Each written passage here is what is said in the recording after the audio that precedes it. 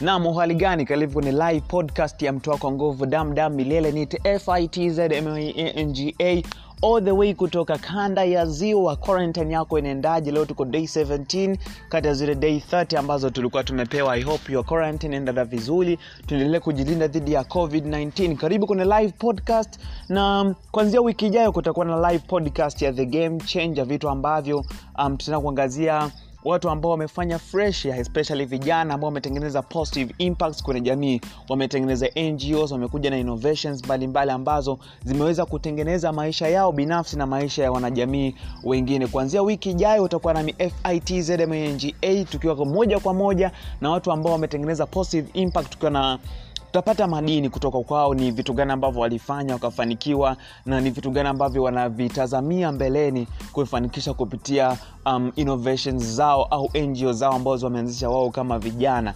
Nifuate kupitia Instagram yangu FITZMANGA inamalizia na 1, ama kupitia nambari ya simu 0755072870. Uniambie ni nani ambaye unataka umsikie, au ni historia ya nani ambaye unataka umsikie ambao amekuwa ni the life game changer, ambaye amefanya positive impact ambao wewe peke yako unaiadmire kuifikia. Niambie, nitakufikisha story kwa ukaribu ambayo itakuwa inahusiana na mtu huyo ambaye amefanya positive impact hiyo kwenye jamii. Kuanzia wiki ijayo usiache kujoin, naitwa FITZMANGA. Utanicheki kupitia Instagram, Facebook na Twitter kama nilivyotangaza awali. I wish you happy quarantine. Niwatakia jioni njema. Ciao.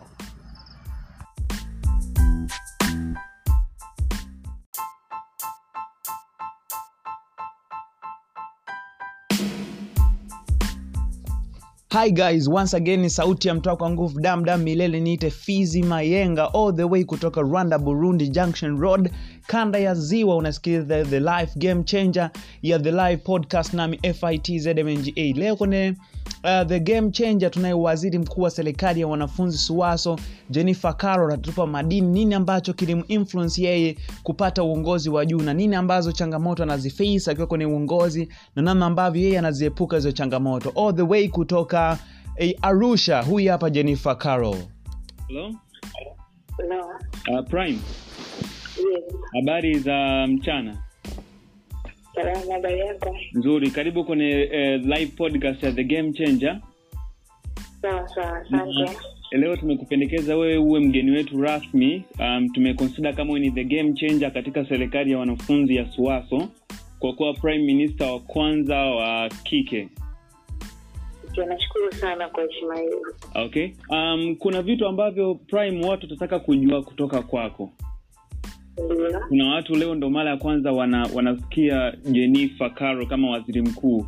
Kuna wengine wanataka wamfahamu Jennifer Carol ni nani? Okay, sawa. Jennifer ni binti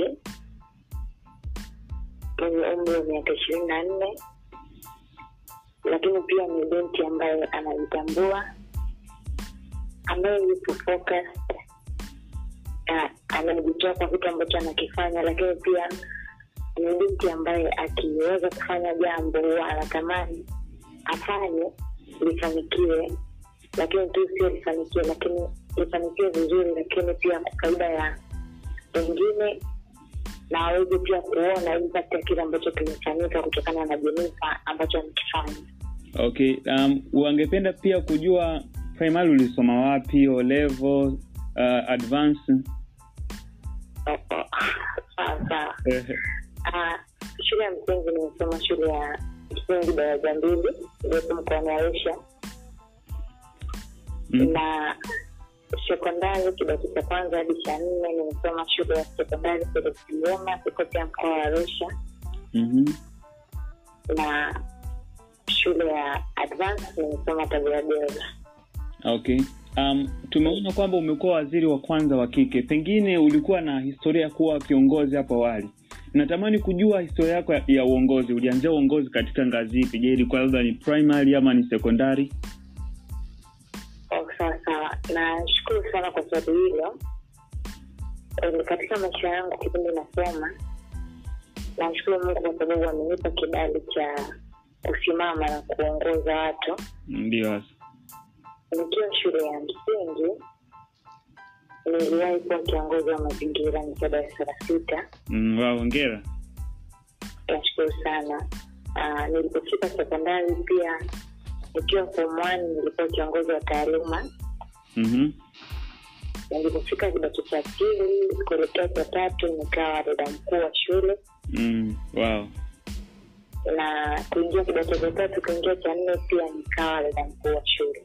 Wow. Yeah. Nilipanda kidato cha 5 na cha 6 nilikuwa school librarian. Nilikuwa mtunza maktaba wa shule. Okay. Na kwa sasa hivi kama ambavyo sababu ile nilifanya mkao kwenye kipindi waziri mkuu wa serikali wanafanya. Ndio. Na wengi nadhani hawafahamu kwamba uligombea urais, yani hukuwa interested sana na waziri mkuu, japokuwa ilikuwa ni mpango wa Mungu. Ni kitu gani ambacho kilikufanya ugombee nafasi kubwa ambayo pengine watu wengine wanaiogopa sana, nafasi ya urais wa serikali ya wanafunzi SUWASO? Nakushukuru sana. Kwanza nikurekebisha kidogo. Sikugombea nafasi ya makamu wa rais. Rais nisema rais, I mean. Ya makamu wa rais. Kilichonifanya nigombee kwa sababu niliona kwamba nilikuwa nikiamini kuna kitu ambacho ninacho na haitakuwa vyema sana nikikaa nacho peke yangu. Ndio. Kwa hivyo niliona nina kitu ambacho ninaweza kukitoa kwa ajili ya wanasuaso. Lakini pia utayari wa kuweza kusimama katika hiyo nafasi nilifanya pia nikasema kwa nini nisigombee katika nafasi, kwa nini nisisimame na kufanya kuonyesha watu kitu ambacho ninaweza kwenda kufanya endapo watanipa ridhaa ya kusimama na kuwatumikia kwa kipindi ambacho kitakuwepo. Okay. Na jamii ya wanasuaso walikuchukuliaje pale ambapo uliposimama kama binti ambaye anagombea nafasi kubwa ya uongozi? Kwa kweli kwanza nashukuru Mungu kwa sababu wakati nagombea ndio walinipokea vizuri. Yaani wengi walikuwa wananitia moyo, wananiambia kwamba hiki ni kitu cha tofauti sana umefanya, na hongera sana kwanza kwa utayari tu na kuweza kufanya ulichokifanya. Lakini katika dakika si watu wote wanaweza kusupport katika kile wanachokifanya. Kwa hivyo kuna baadhi wachache walikuwa wanasema ile nafasi ni ngumu sana, utaweza kweli. Kwa hiyo vitu kama hivyo vilikuwepo, lakini nashukuru kwamba asilimia kubwa ya watu walinichukulia very positive na wakawa wananiencourage kwamba ninaweza nikafanya. Na wewe ni mwanafunzi wa ulikuwa mwaka wa 2 kipindi unapata hii nafasi, na wewe utakujiza ni namna gani ambavyo unaweza kutenga muda wako wa masomo pamoja na nafasi kubwa ya uongozi ulionayo? Kwa kweli ni katika nafasi hii swala la kubalance muda ni swala ambalo ni la muhimu sana. Ndio. Pengine sio kwa nafasi yangu tu, hata mtu katika ile kawaida akiwa anapaswa kuangalia muda wake kwa namna gani anaweza kugawanya. Kwa hivyo huwa ninajitahidi sana wale watu ambao wako chini yangu ambao ninawaongoza. Ndio. Hiyo kuna mgawanyo wa majukumu, kwa sababu nikisema nifanye kila kitu mimi nitasahau kwamba ninafanya. Kwa hivyo huwa ninajitahidi sana kwamba watu walioko ambao ninasimamia, ambao tunafanya kazi pamoja, tufanye kazi kama timu. Kila mtu atambue kwamba anapaswa kufanya ili kwa kila mmoja kufanya majukumu yake. Ndio ambaye atapata shida kwamba yeye anaumia sana. Kwa hivyo katika kugawanya muda huwa ninahakikisha kwamba najitahidi nisikose vipindi darasani. Japokuwa kuna wakati inatokea kwamba pengine majukumu yanakubana inabidi umisi vipindi vya darasani ufanye kwa ajili ya watu wengine, lakini ninajitahidi sana nisikose vipindi darasani. Na kama kuna muda ambao nimepanga kujisomea huwa najitahidi niheshimu muda nifanye nijisomee pia na nifanye mambo mengine ambayo yanahusu uongozi. Na ni vitu gani ambavyo vilikupa changamoto sana ulipoanza uongozi wako wa waziri mkuu?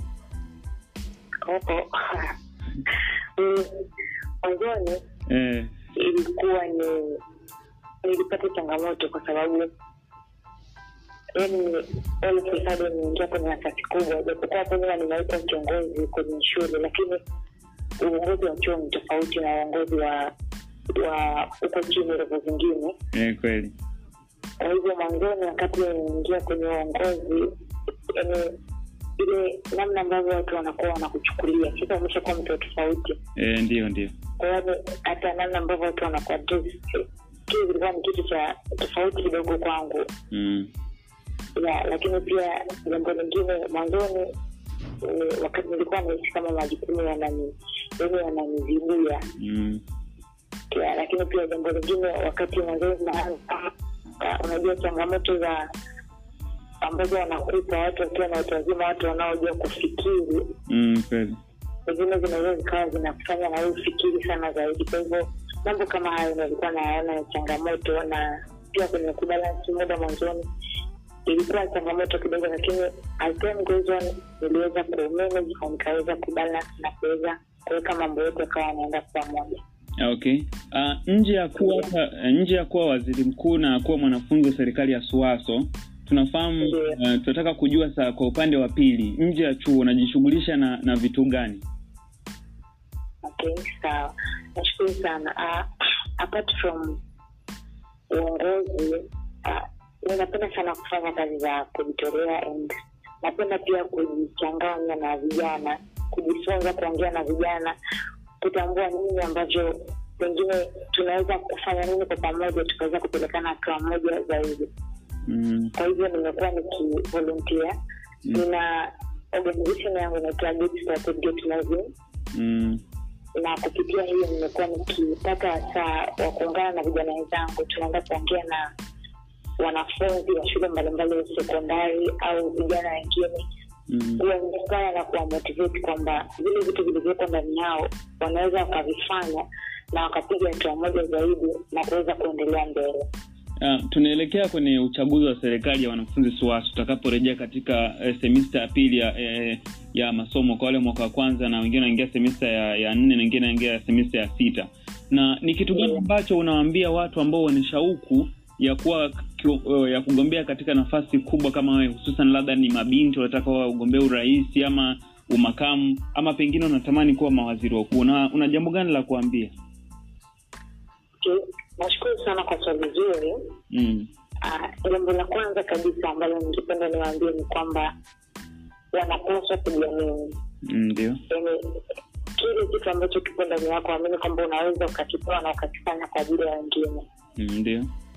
Ila pia jambo lingine ambalo ni la msingi sana, niwaambie kwamba unapotaka nafasi fulani, maanake ukienda pale jambo kwamba unaenda kuwatumikia watu, ila wasiende na mentality ya kwamba mimi naenda kufaidika kwa sababu naenda kuwa kiongozi.